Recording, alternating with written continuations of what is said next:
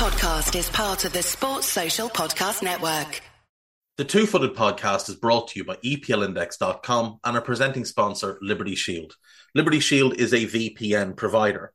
A virtual privacy network allows you to go online, change your location, access things you're geo-blocked from, while keeping your data safe. So, as an example, if you are a UK expat and want access to BBC iPlayer to watch Match of the Day, or ITV Hub, or all four, but you get that message that says this content is not available in your location, a Liberty Shield VPN gets you around that block, allows you to watch whatever you want on those services while also keeping your data safe. And it goes further than that. It allows you to open up Netflix's entire library by just changing your IP address. Liberty Shield is the #1 rated VPN provider on Trustpilot with 5-star ratings across the board. So go to libertyshield.com right now, use the code EPL25 and get either the hardware package or the software package.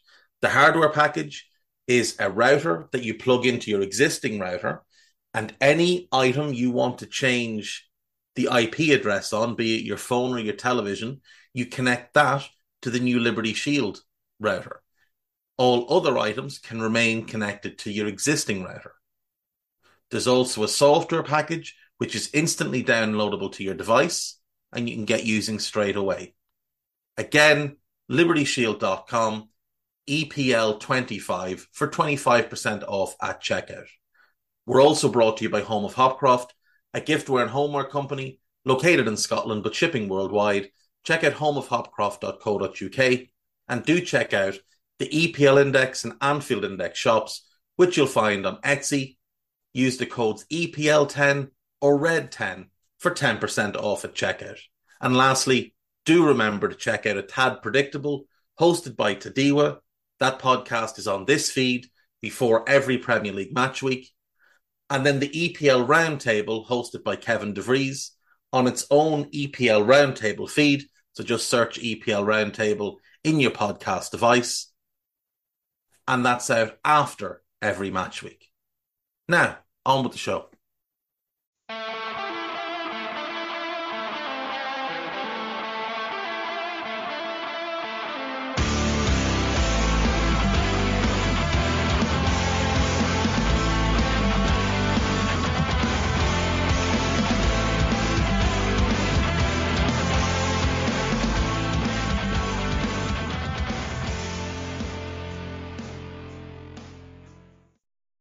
What's good, boys and girls? Two-Footed Podcast. Today is Monday. It is the 6th of November. I hope you're all well and had a pleasant weekend.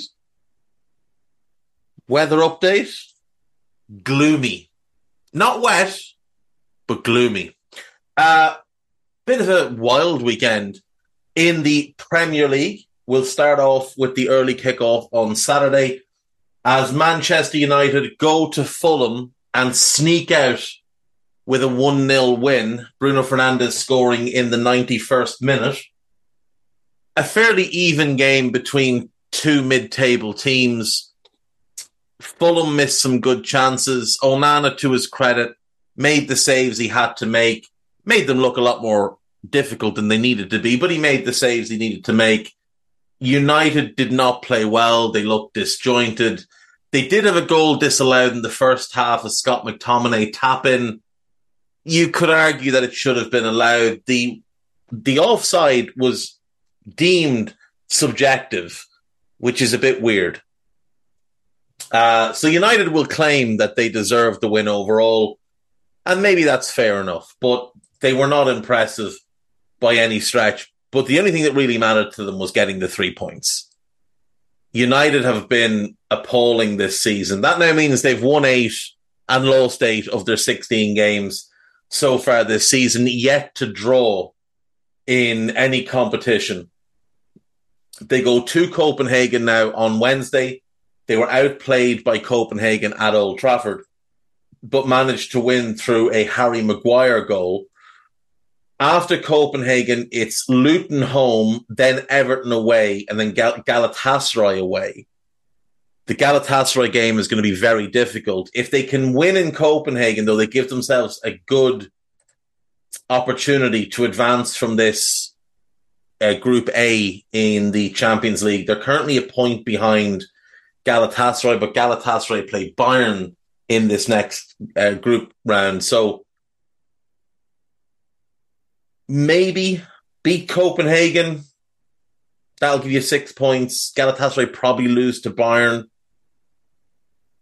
If United can then get a draw against Galatasaray, that would give them 7 points, depending on goal difference then, because in the last round, United faced Bayern, Galatasaray faced Copenhagen. It's still an upward slog for them, but it's possible they get out of that group.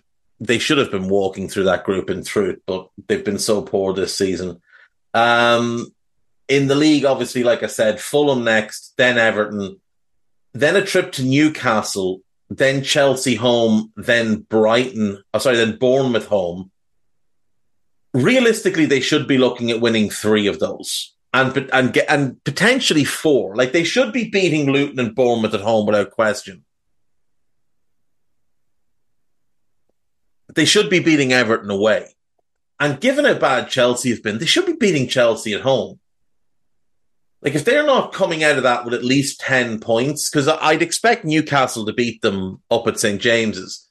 But if they don't get 10 points from the next 5 league games, and at least 4 from the Champions League games, that's going to be really disappointing because it's a favourable enough run.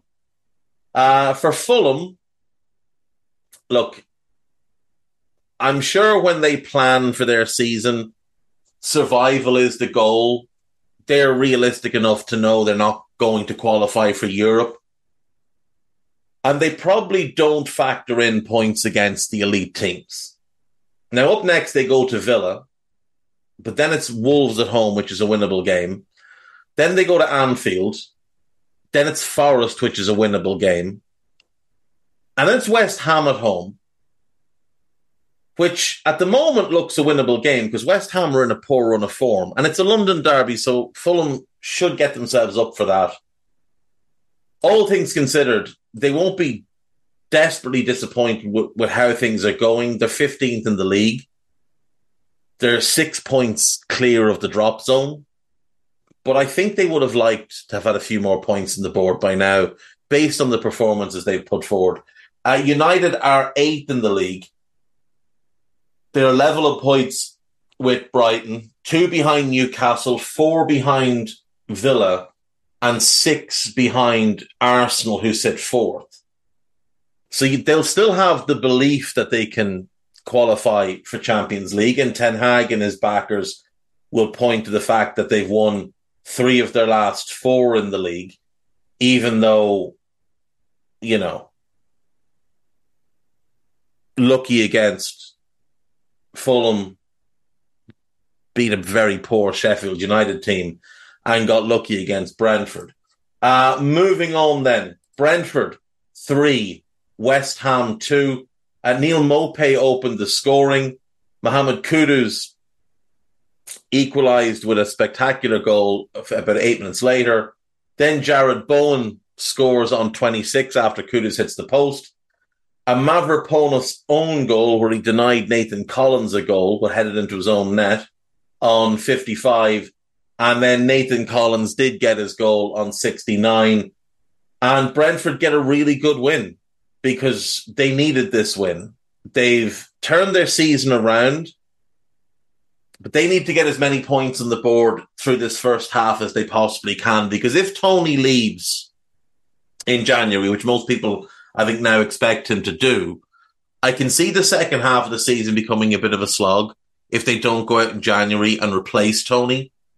There's not enough goals in this team, even though they have got 3 this weekend. There's just not enough goals there, sustainable goals.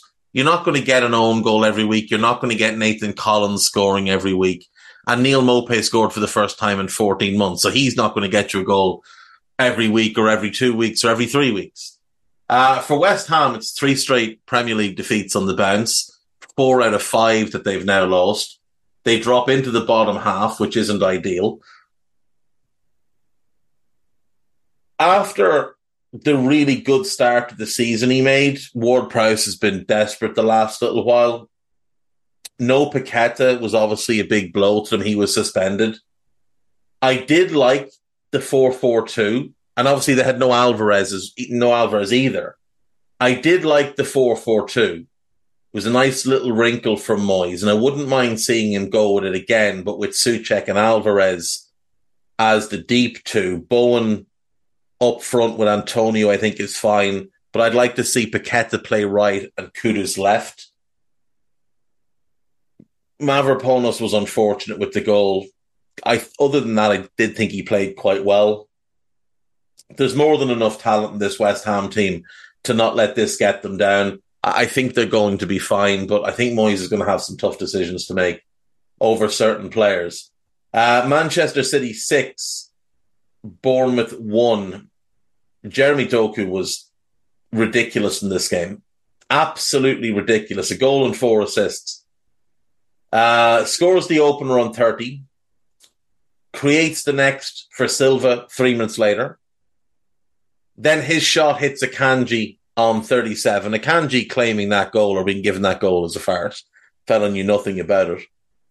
Then he laid on the goal for Phil Foden, though Foden had work to do himself. Bernardo Silva's goal is just, it's everything that's good about Bernardo Silva. It's just such a beautiful little run, and the dinked finish is just spectacular. And Nathan Ake gets the final goal. Luis Sinisterra had got one back for Bournemouth when they were 4-0 down, but it was all in vain. City were pretty rampant, to be fair. Scored 6, could have scored more. Nice to see Oscar Bob getting minutes off the bench. His cross led to Ake's goal. 6 goals without Haaland scoring is a very positive thing for Manchester City. And 6 goals in a 6-1 win when you can sit Ruben Diaz and Josko Gvardiol on the bench and just give them a complete rest. Also very, very positive for City. They're currently top of the league. Spurs obviously do have the game in hand, but City have now won 3 straight after back-to-back defeats. And they just look a completely different team once Rodri's in there. They've now got the best attack in the league and the best defence in the league, which, to be fair, when you've got the most money in the league and you've got Guardiola, is kind of to be expected. But they look like they're starting to round into real form here. Up next for them, they have young boys in the Champions League, then Chelsea away, then Liverpool home, either side of the international break. I'd expect them to win both. Then they play Leipzig, then Spurs home. So the next 3 games are Chelsea, Liverpool and Spurs, which on paper is a very tough run. We'll see what Chelsea turn up. We'll see what Liverpool turn up. And who knows with Spurs? By then, maybe they've fallen off a little bit. It's tough to know. For Bournemouth, they drop back into the bottom 3 after their brief reprieve, but no one expected them to get anything from this. Up next is Newcastle at home. That's tough. Then they go to Sheffield United, who aren't good, but just got their first win, so could have their tails up a little bit. Then they play Villa home. Villa are very, very good, but they don't travel as well. Then Palace away, then United away, and then Luton at home. So they'll be looking to target Sheffield United and Luton as games to win. And if they could maybe pick up 2 points elsewhere, if they take 8 from 18, that's a good haul, considering they've got 6 from a possible 33 so far. Moving on then to the next game, which was Sheffield United 2, Wolves 1. This is a desperate result for Wolves, but a great result for Sheffield United. Cameron Archer opened the scoring on 72 minutes with a sensational goal. Bellegarde made it 1-1 on 89 minutes, and it looked like we were heading for a draw. The same clown defending that cost them the penalty against Newcastle cost them the penalty here in the 100th minute. The ball, it's a Sheffield United set piece. The ball bounces for Fabio Silva. Just head it as it bounces. Do anything. Just run into the ball, let it hit you in the chest, push it into a certain direction, and then boot it as far down the pitch as you can. Instead, he tries to wait for it to find the perfect blade of grass to land on. And from there, makes an absolute hames of it. Allows the Sheffield United player to nip in, get between him and the ball, and then fouls him.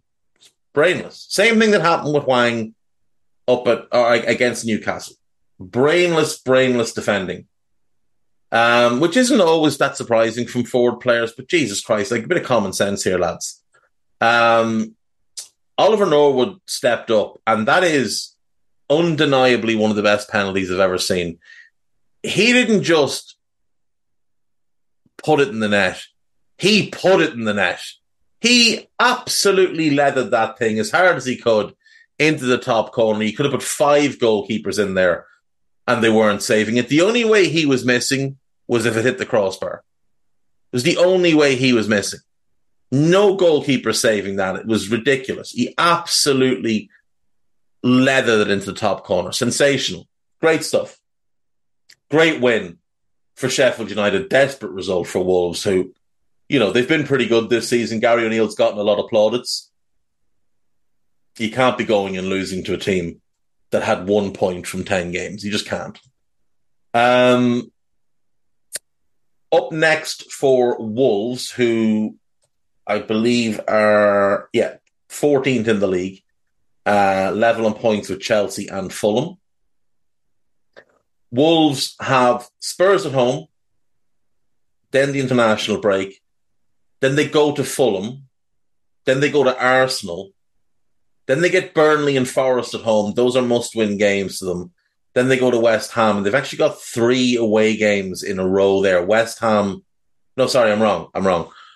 West Ham, then they play Chelsea home, then they play Brentford away. Chelsea home is a winnable game for them. For the Blades, I mean, your first win is always going to be a confidence boost. The issue is, can you follow it up?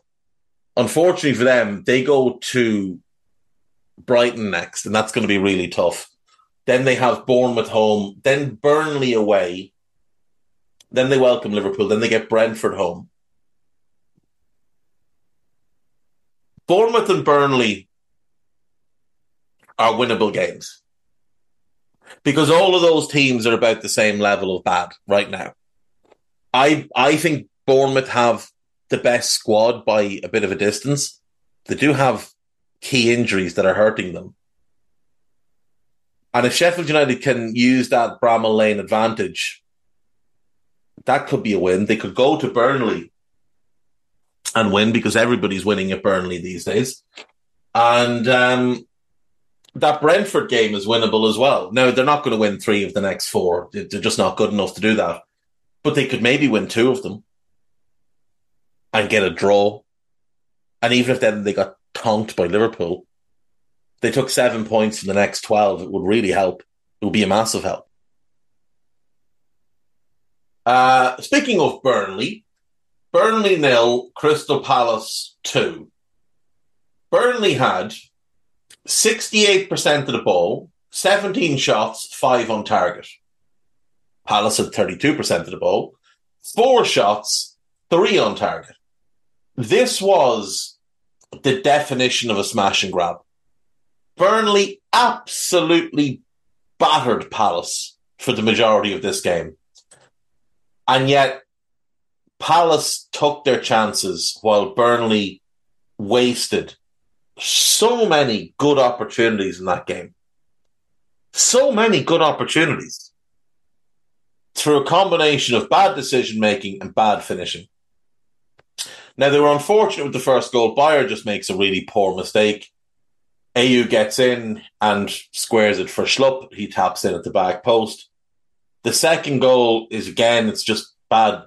It's just bad. It's just bad. Darragh O'Shea doesn't clear his lines properly. Ball works its way back into the box. And Eze just lays it off, really casual. And Tyreek Mitchell strolls onto it and slots it into the bottom corner. 94th minute. Game over. good win for Palace. And I did say this was one of the ones that Hodgie would have targeted. I think he'll also have targeted the next two. And they've got a bit of a favourable run here. They've got Everton home, Luton away, West Ham away, but they've gotten good results away to West Ham in the past. And then Bournemouth home. They'll be looking to win 3 of them. Imagine if Roy Hodgson won 4 out of 5 games. Henry Winter would be calling for knighthoods and the like. The West Ham one will be tough. After Bournemouth, they play Liverpool at home and then City away. Both going to be very, very tough. But the next few games are where they can pick up some valuable points. They're into the top half. They're 10th. Aided and abetted by West Ham's poor run. But they've ended their own poor run as well. They'd lost back-to-back games. All things considered, they're going to be very happy with how things have gone so far, considering the lack of Elise so far this season, and Eze missed a chunk of the year, and obviously Matthias Franke has missed a chunk of the year too. So I definitely think we'll see Palace improve as the season goes on and they start to get some players back. I really wish they'd go and buy a right back. Joel Ward and Nathaniel Klein, this platoon thing they're doing, just all the good Burnley moves came down that side. All of them. It needs to be addressed. For Burnley, it obviously isn't pretty. Their home record is the worst start to a Premier League season in history. They lost at home to City. They lost at home to Burnley. They lost at home to Spurs. They lost at home to United. They lost at home to Chelsea. And now they've lost at home to Crystal Palace. They've lost every home game. Now, with that being said, nobody expected them to get anything against City or Villa or Spurs. In general, you wouldn't expect them to get anything against United or Chelsea. Now, neither of those teams are particularly good this year, but again, when you're looking at the season in advance, you're not really expecting them to take anything. It's very unfortunate that they've had to play 4 of the big 6 in their home games, and the other 2 were Villa, who are excellent and one of the 3 or 4 best teams in the country over the last 12 months. And then Crystal Palace, and Roy Hodgson is just the master of smash and grab. Up next for them, they go to Arsenal. You don't expect anything there. Then they play West Ham at home and Sheffield United at home in back-to-back games. They need to win one of them. They absolutely need to win one of them. They need to win a home game and get this bad run over. Then it's back-to-back away games against Wolves and Brighton. Then they're home to Everton. Ideally, you want to win 2 of these next 3 home games. Sheffield United and Everton would seem like the 2, but then Everton could turn up and be really good on the day because they're kind of a Jekyll and Hyde team. Burnley have 4 points. Defensively, they're desperate and they can't score goals. They spent all that money on wingers and didn't buy a pure number 9 or a centre-back that can organise a defence. I think Kompany and Heckingbottom are probably the 2 most at-threat managers right now. Obviously, Iraola will be under pressure as well because his side are in the bottom 3 and they've spent quite a bit of money. But at least when you watch Bournemouth play, there's a recognisable way of playing. It's not always there with Burnley. It's not always there with Sheffield United. But, you know, it is what it is. Everton won. Brighton won. Yet more Ashley Young shenanigans. Michaelenko put Everton 1 up on 7 minutes. A deflected shot found its off Lewis Dunk, found its way past the goalkeeper. Lewis Dunk thought he'd equalised with what would have been one of the goals of the season, but it was ruled out for offside. 84th minute, Matoma puts in a fairly poor cross. Ashley Young hangs a leg out. It hits him on the thigh. It loops in the air, but not that high. And, you know, it goes down as an Ashley Young own goal, but like a goalkeeper with normal length arms catches that fairly comfortably. Might not have even needed to jump. You know, if you had a goalkeeper with regulation length arms, as opposed to a T-Rex. It's really bad from Pickford. Really, really bad from Pickford. And Young's a liability, but that goal for me is on Pickford. Everton played quite well in this game. 20% of the ball, but managed 10 shots in the game. The style of football is not very attractive. It's Sean Dyche, but, it's effective. And it was effective in this game. And I thought Verbruggen made a couple of decent saves. They took advantage of the fact that Van Heck just isn't a Premier League caliber centre-back. I'm not really sure why Igor didn't start. That confused me. I didn't really understand why Milner and Lallana played in the midfield three with Billy Gilmour. Now, Milner and Gross were switching and swapping left back, left side of the midfield kind of roles, but it was all very, very ugly. And you wouldn't want to see too much more of that.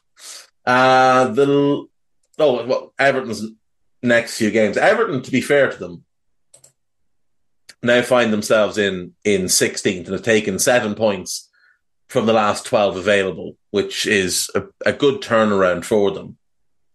Should they get this 12-point deduction, they'll find themselves 5 points off Sheffield United and Burnley, and 7 points off safety because their goal difference would have them above both Luton and Bournemouth. A goal difference of -4 when you're that bad is pretty good at this stage of the season. It's a pretty big help. The teams below them, -11, -18, -19, -21. The teams above them, -8, -5. It's not good in general sense, but it's the same as Manchester United. Them and United are both -4 goal difference. Next for the Ev,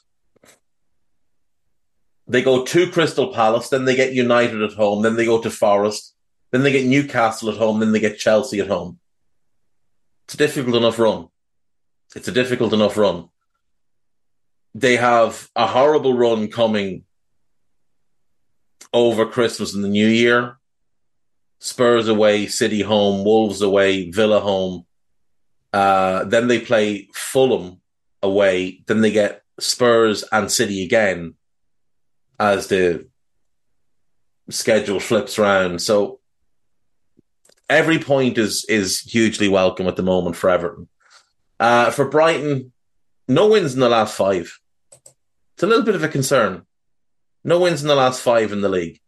They did beat Ajax, obviously, in the Europa League, but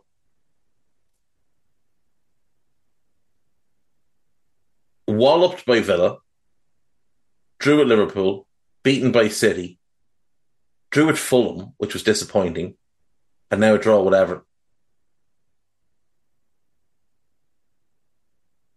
They had that great start, and now they just seem to be evening out a bit. I think Europa League is starting to take its toll on some of the squad, and I think De Zerbi's making some poor decisions as well.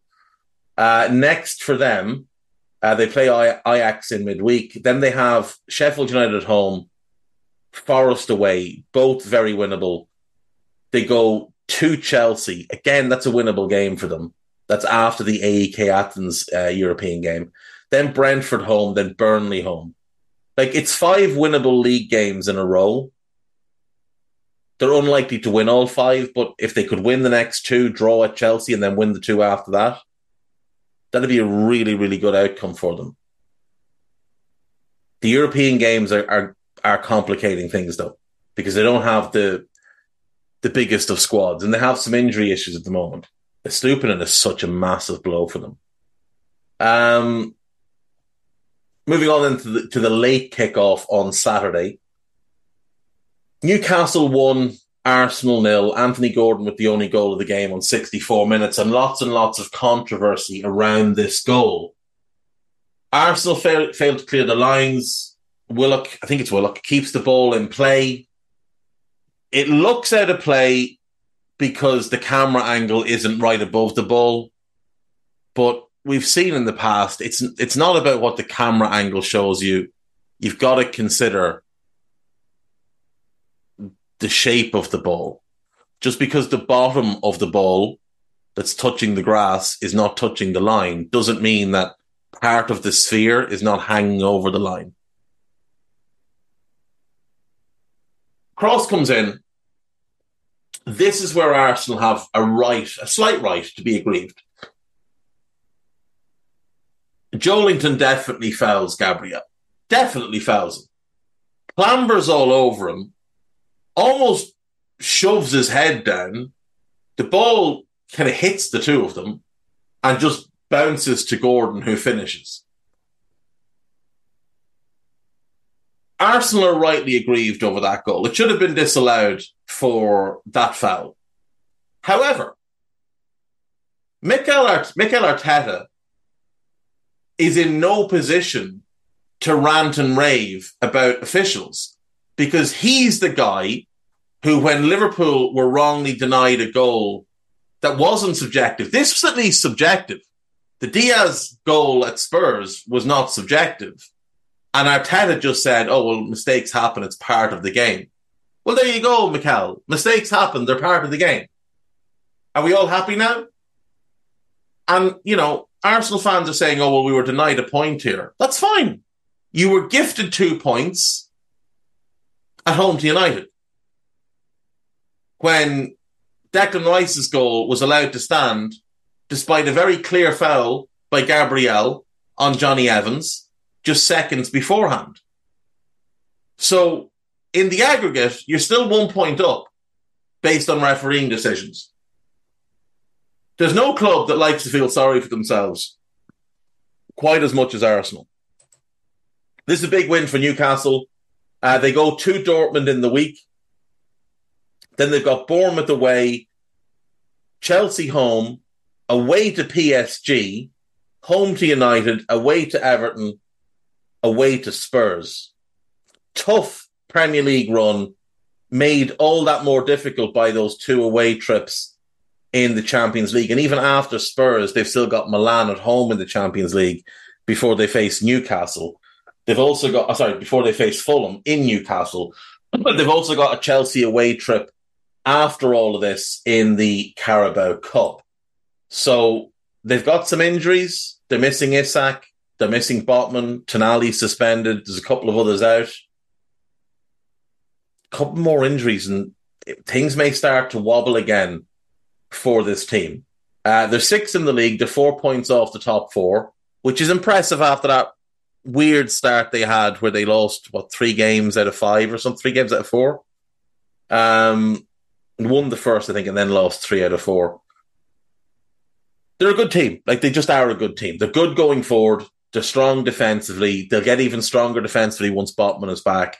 Hopefully that one doesn't drag on too much longer because he's so important to them. For Arsenal, they are 4th in the league now. 3 points off top. That's their unbeaten run gone in the Premier League, their unbeaten record. Spurs now the only unbeaten team, and they'll obviously play tonight. They're behind Liverpool. Same games played, same wins, same draws, same losses, same goal difference. Liverpool have scored 1 more. Arsenal have conceded one less. I would say Liverpool have had a slightly tougher start, even though Arsenal played City. I think Liverpool have had a slightly tougher start the way the schedule worked. But all things considered, I think the two teams are fairly evenly matched, which is a worry for Arsenal. Because Arsenal are 600 million into this rebuild. Liverpool are only 100 million or 120 million into theirs. Liverpool are at phase 1 of their rebuild. Arsenal should be pretty close to built. And they don't look anything like a title winner. They don't look anything close to it. The defence is a mess. Now, the goals against record is pretty good. But there's just so many individual errors. The midfield is very confusing. Thomas Partey is a big loss for them in midfield. And up front, they have the pieces. Keeping them fit's a bit of an issue. That's what they've got to work on. They've got to work on getting Gabriel Jesus fit and then managing him properly to keep him fit. And Mikel Arteta needs to stop crying. Nottingham Forest 2, Aston Villa 0 in the early kickoff on Sunday, 2 o'clock. Ola Aina after 5 minutes. Good work down the left involving Elanga and Dominguez. Ball comes across. Aina strides onto it 20 yards out and just side foot passes it right into the bottom corner. Really well taken goal. Well-deserved goal as well because Forest had started the game well. Villa came into the game and started to look quite strong, dominating possession, creating some chances. Forest had made a change in goal. Vlachodimos came in. Vlachodimos? I think it's Vlachodimos. Came in, made a couple of good saves. The defence looked more cohesive with Aina and Toffolo as fullbacks, Nyakata and Murillo as centre-backs. A little bit of news that they might be getting a new centre-back in January. We can talk about that after the break. Sangaré, Mangala and Dominguez is a strong midfield. They've still got Danilo to come into that midfield as well. He came off the bench. He's back from injury. I'm looking forward to seeing how he looks with Dominguez and Sangaré. I think him and Mangala will compete for a spot, or maybe all four will play in some games. Mangala got the second goal. It's a rough one on Emi Martinez. It's a good shot. What happens is Martinez dives and gets too much of a hand on it. He actually gets too forceful a fist behind it. If he just flicks it, it goes over the bar. If he just gets fingertips to it, it goes over the bar around the post. It almost hits him full on the wrist and it bounces down and spins in. It's very unfortunate. But I saw it classed as a howler. I don't think it's a howler. It reminded me of years back, Simon Mignolet at the Etihad against City for Liverpool. Aguero had a shot, and again, Mignolet just got too firm of a hand on it. And instead of sending it over the bar with the pace on it, actually took all the pace off it, and the ball dropped behind him and went into the net. Villa had a couple of opportunities, but I think the keeper had a very strong debut. I think it was a change that needed to be made. A change that needed to be made. I think Matt Turner had a bit of a rough time, but a great win for Forest. A great win. Villa came in as the third best team in the country over 37 games. 74 points from 37 games was an outstanding record, especially considering what they had before that.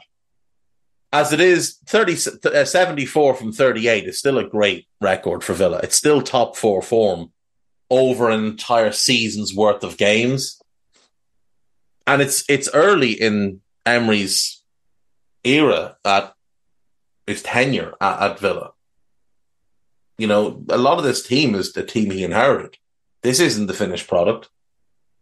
I think he's probably 3 to 4 players away from what he'll view as the finished product, and that's promising for Villa.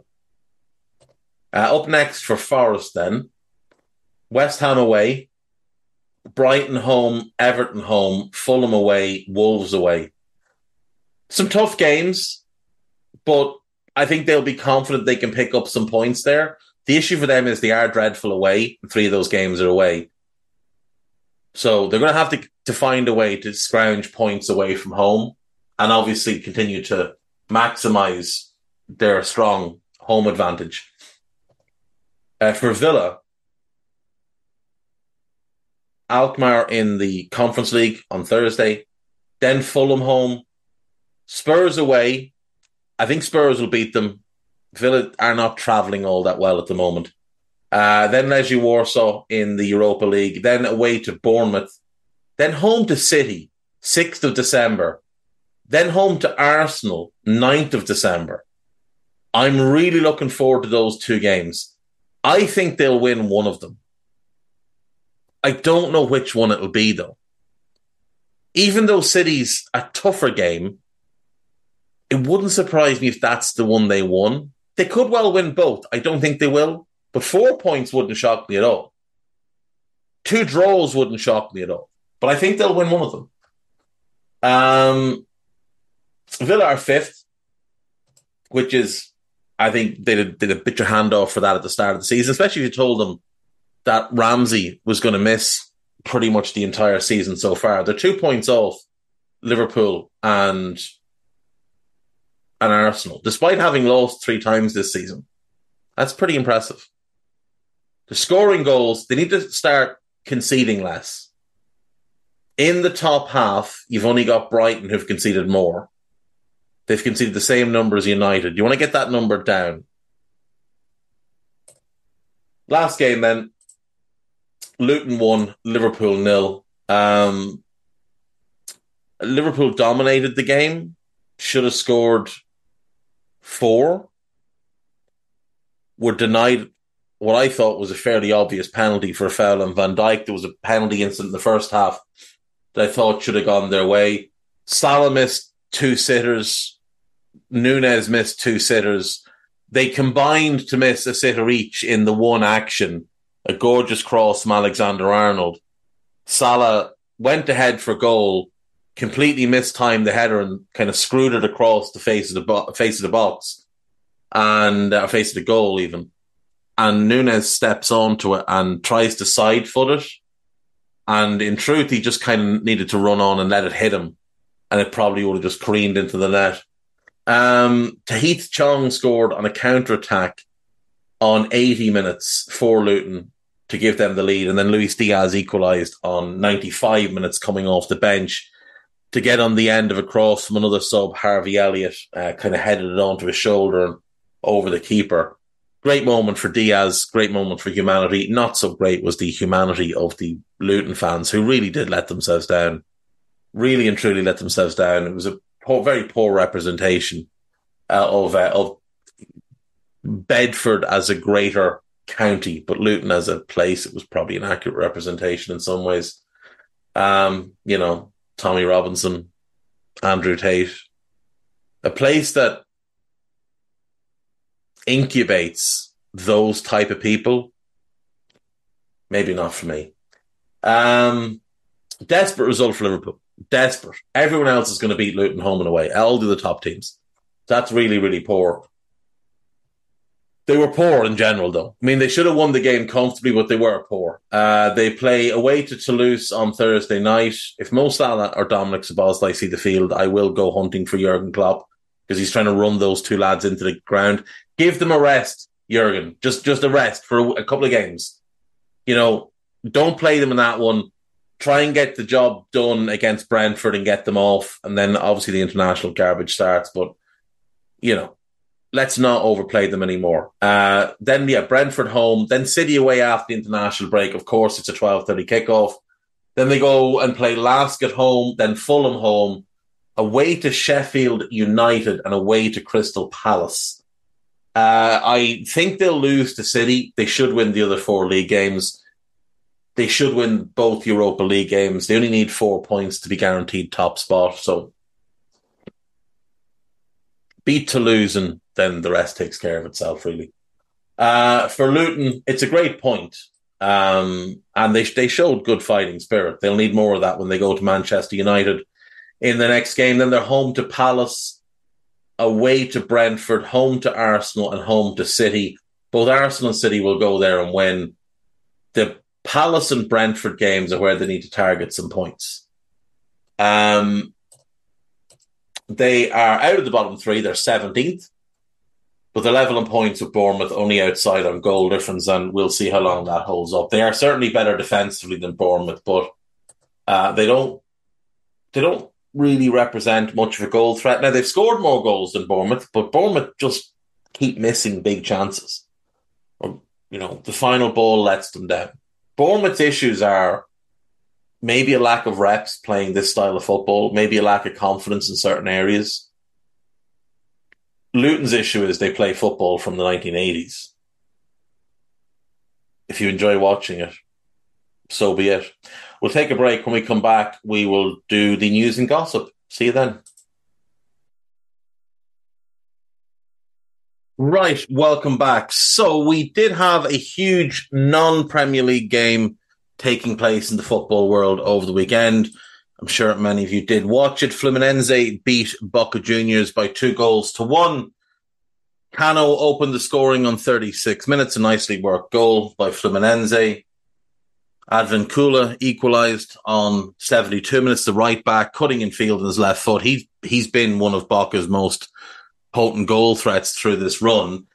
That was 72 minutes. John Kennedy, what a wonderful name for a Brazilian to have. John Kennedy put Fluminense back in front in extra time. Really well worked goal. Brilliant finish. And then he gets a second yellow card for a celebration. He'd been booked. He'd come on as a sub, got booked, scores his goal, and then gets himself sent off. Now, I say gets himself sent off. I just think the referee had a serious case of main character syndrome in this one. Frank Fabra was sent off in stoppage time at the end of the first half of extra time for slapping Fluminense centre-back Nino. The right decision. The Kennedy one is the wrong decision. Boca couldn't find an equaliser. They just looked tired. They looked poorly coached. I said it on Friday. I don't quite know how this gentleman is the manager of Boca Juniors, Mr. Almiron. He doesn't have the track record at all to manage a club like this. They've been dreadful domestically. You know, they currently sit in the Argentine Premier Division in 11th in their pool. Now, they do have one game in hand. Should they win that, the highest they can go is 8th. But that would be basically, that would have them on 14 points. Of the 28 teams who take part in the Argentine Premier Division and are split into these two groups, you've only got 1, 2, 3, 4, 5, 6, 7, 8, 9, 10, 11, 12. 12 teams with less than 14 points, and the goal difference they would have. Actually, sorry. You've got 11 teams. Unless they were to win 3-0, there's only 11 teams that would be below them overall out of 28. So you're talking about a team that's the 16th or 17th best team in Argentina this season. That's desperate. Absolute. For Boca Juniors, that is absolutely unacceptable. And they're in the easier side of this competition as well. Like the other group, Group A, has River Plate, Independiente, and Huracan, who are the three best teams in Argentina right now.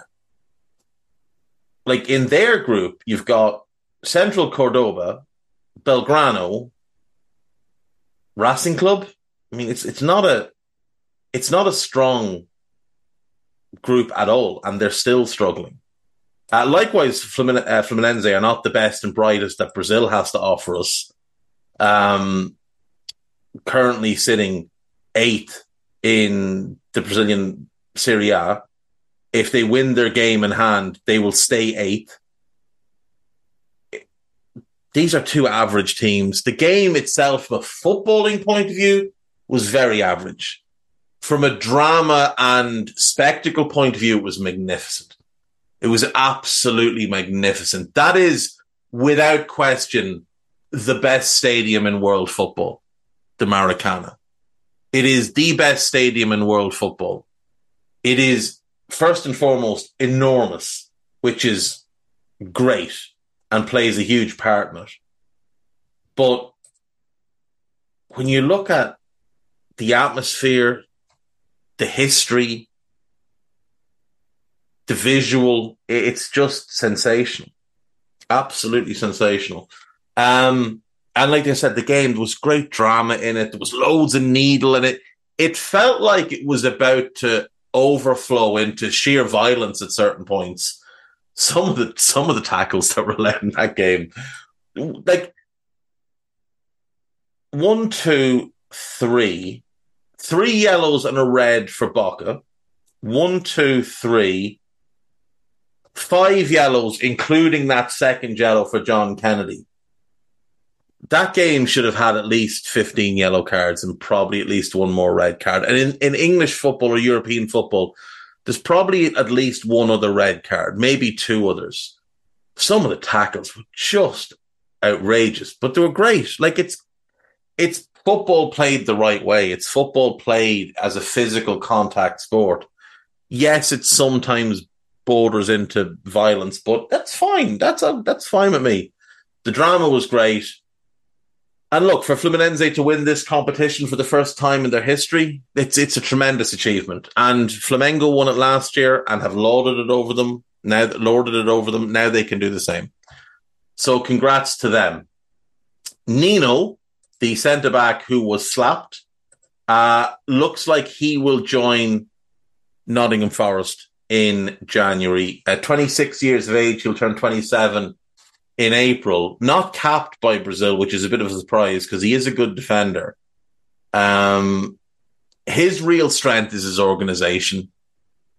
And I think that's where he will help Forest. Now, he hasn't necessarily needed to always show it at Fluminense because of who he's had in the team with them. Like, that's a properly old team. Like Xavier, the right back, 33 years of age. The goalkeeper is, I think, 43, Fabio? Yes, 43 years of age. Melo, who I assume will retire at the end of this season, is 40. Marcelo at left back is 35. Then in midfield, Andre and Martinelli are quite young, but Ganzo is 34. Arias, I think, is 24, 25. Arias is 26. The left winger, Kano, is 34. And then Kano, who started up front, I think is 33. He's 35. So there are 4 players in that team under the age of 33.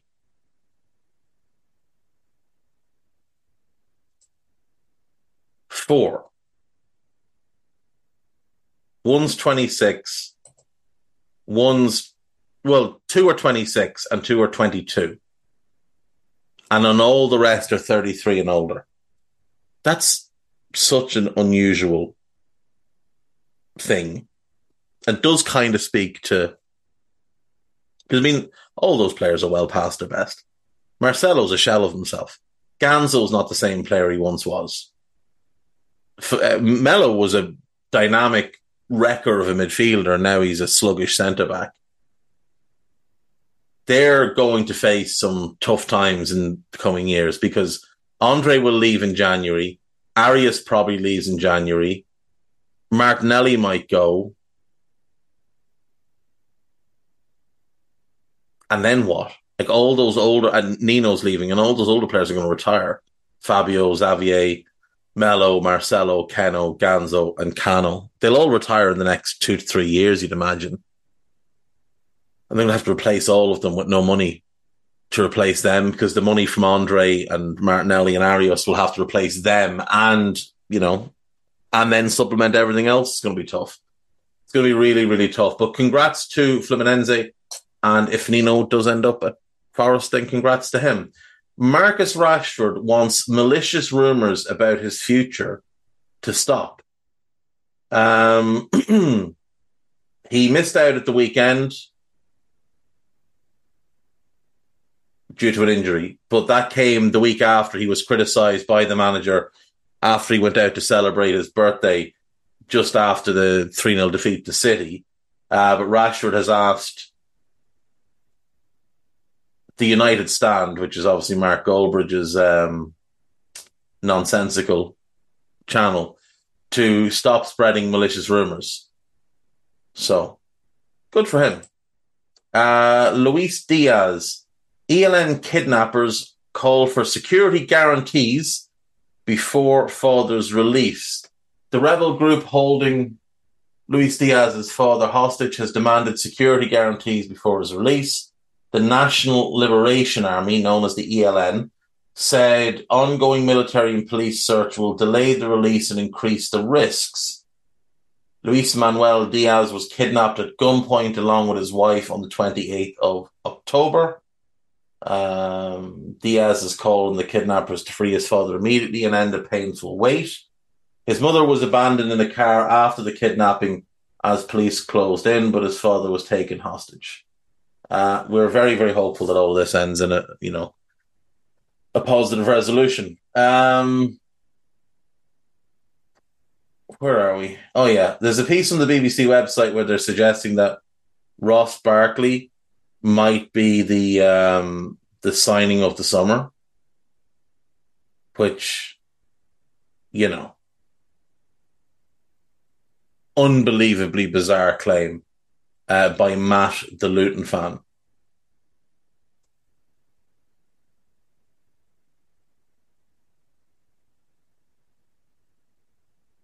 Some strange views from both sets of fans, actually, to be fair on that one. Anyway, not to worry. On to the gossip. We have 3 days worth to get ourselves through. So we'll start off with Saturdays. Here we go. Oh, goodness. There's Phil Neville rumours. That's always good.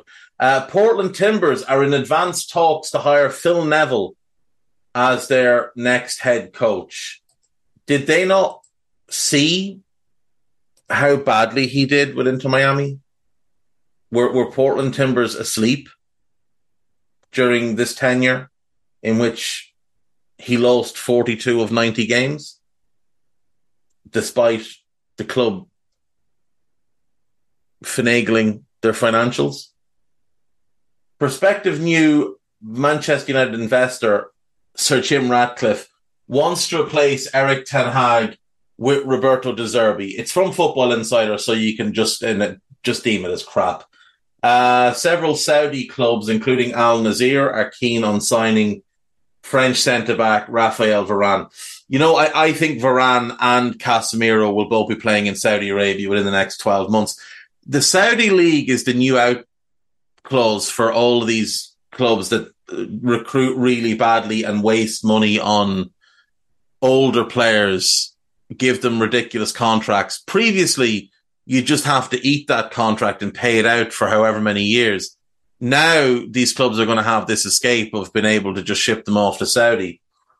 Newcastle are interested in Tejan Koopmeiners and Radu Dragusin. Dragusin's good, Koopmeiners is good, but Koopmeiners will be an awful fit for Newcastle. AC Milan are looking at Arsenal's Polish defender Jakub Kiwior and English defender Lloyd Kelly. So they're looking for a left-footed centre-back. Nice have told Jean-Claire Todibo they are willing to sell him at the end of the season. Manchester United, Arsenal, Tottenham, Newcastle, Bayern Munich, Borussia Dortmund, Bayer Leverkusen, AC Milan and Atalanta are all said to be interested. He is outstanding. He is in incredible form right now. Inter Miami have agreed a deal with Gremio and Uruguay striker Luis Suarez, where he will be reunited with Lionel Messi, Sergio Busquets and Jordi Alba.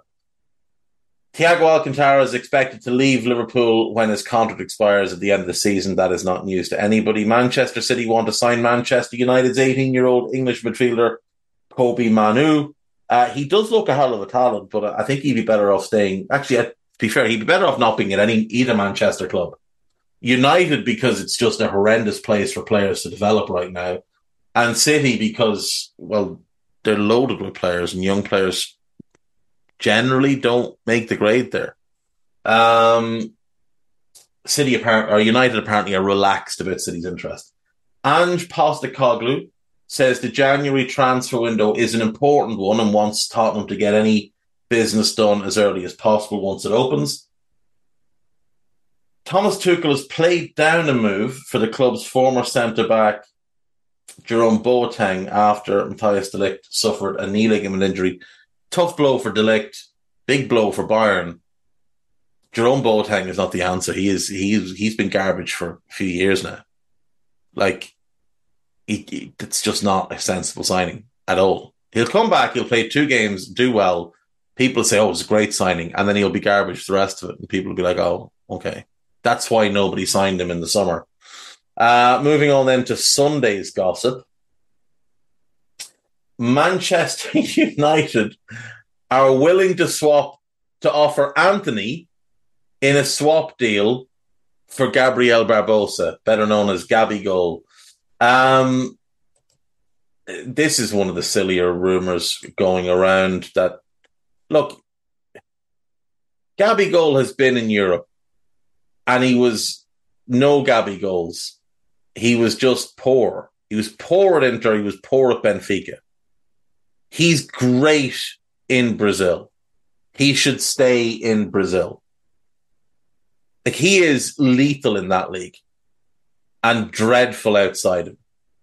At Santos, 21-56, 21-56. Bear in mind, at that point, he was 18 and 19 years of age. Then he scores 12-29, and then he joins Inter. And he scores 1 goal in 10 games in his time there. He goes on loan to Benfica for a season, plays 5 games, scores once. Then he goes back to Santos on loan, 27-53. Then he joins Flamengo on loan, 43-59. Then joins them permanently, 27-43, 34-41, 29-63, 20-55. He is great in Brazil. He has helped Flamengo win 2 Copa Libertadores. He's helped them win 2 league titles, bunch of cups. Stay in Brazil. That's the league for you. Europe is not for you. And that is a laughable suggestion. Anthony, as bad as he's been, they couldn't take the loss on value. Liverpool are interested in signing Florian Wirtz. I'd love it to be true. I just can't bring myself to believe it. And I don't really see that they would have a need for him. They've got other needs that need to be addressed before you upgrade a position where you've already got someone good. Tottenham and Juventus are targeting Calvin Phillips. I doubt the Spurs part of it. Real Madrid will chase Jamal Musiala if they're unable to sign Kylian Mbappe. That makes no sense at all. They're totally different players. One is a forward who scores goals. One is an attacking midfielder who can score goals but primarily creates goals. Ideally, you'd want to sign both of them. Madrid are also nearing a move for Alphonso Davies. I don't know what nearing a move means. They haven't made a bid. They haven't agreed personal terms. So in what way are they nearing a move? Are they nearing making a bid? How do you know that?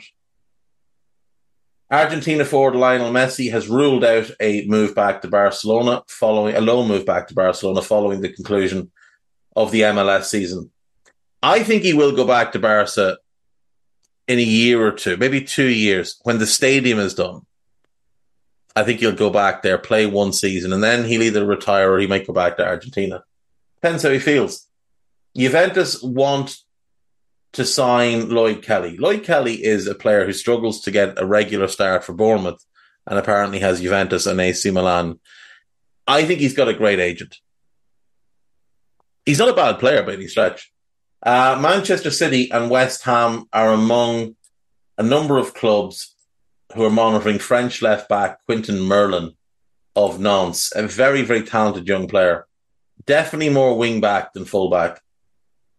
Marouane Fellaini is a free agent after leaving Shandong Taishan in China. Fair play. Ollie Watkins has become the top earner at Villa Park after signing a contract worth 150 grand a week. I'd be surprised if it's that high, but if it is, then that's a really big sign of intent by Villa. A really big statement of intent. And they should absolutely go and sign Ivan Toney. Because that kind of money will get you Toney if you're willing to pay those wages. They can afford the fee. Toney and Watkins up front would be devastating.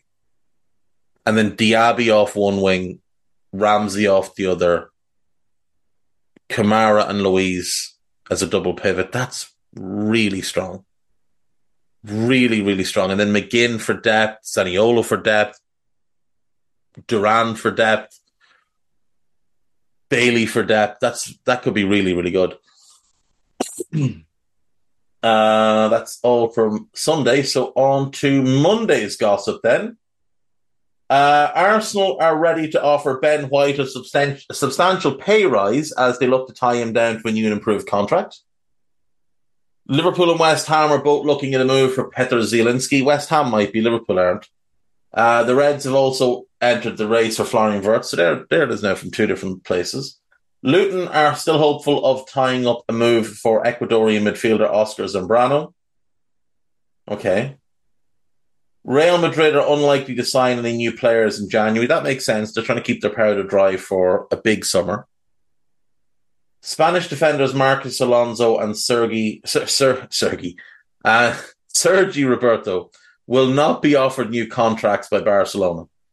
Al Ettifaq manager Steven Gerrard has hinted his team will raid European clubs once again in January for talents. What talents did you sign? Demarai Gray. PSG wanted rid of Wijnaldum.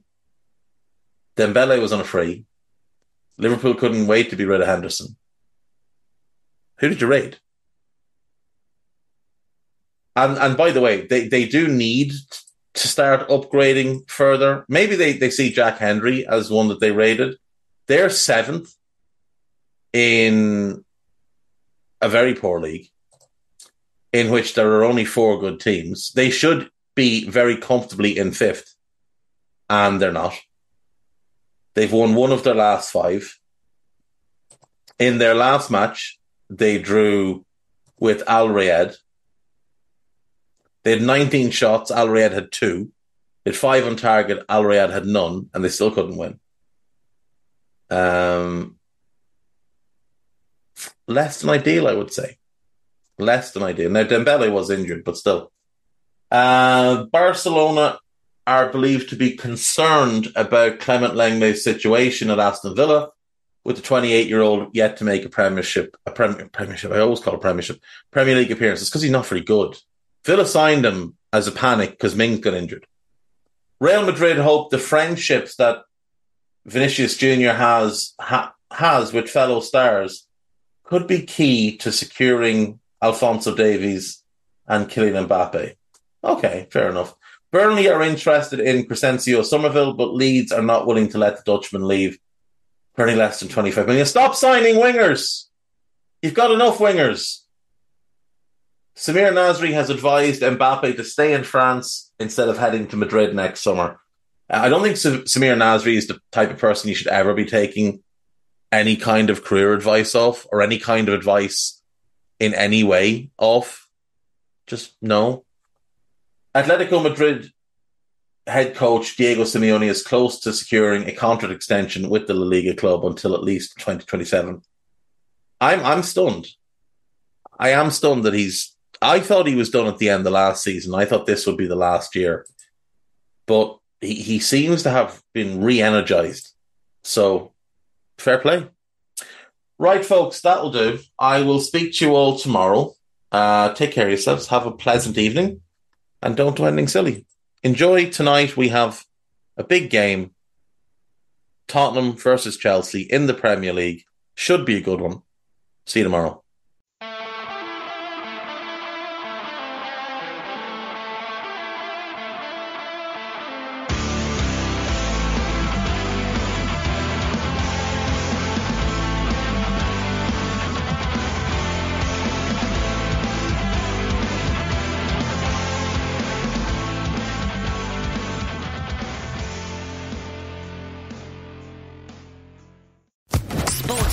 Podcast Network.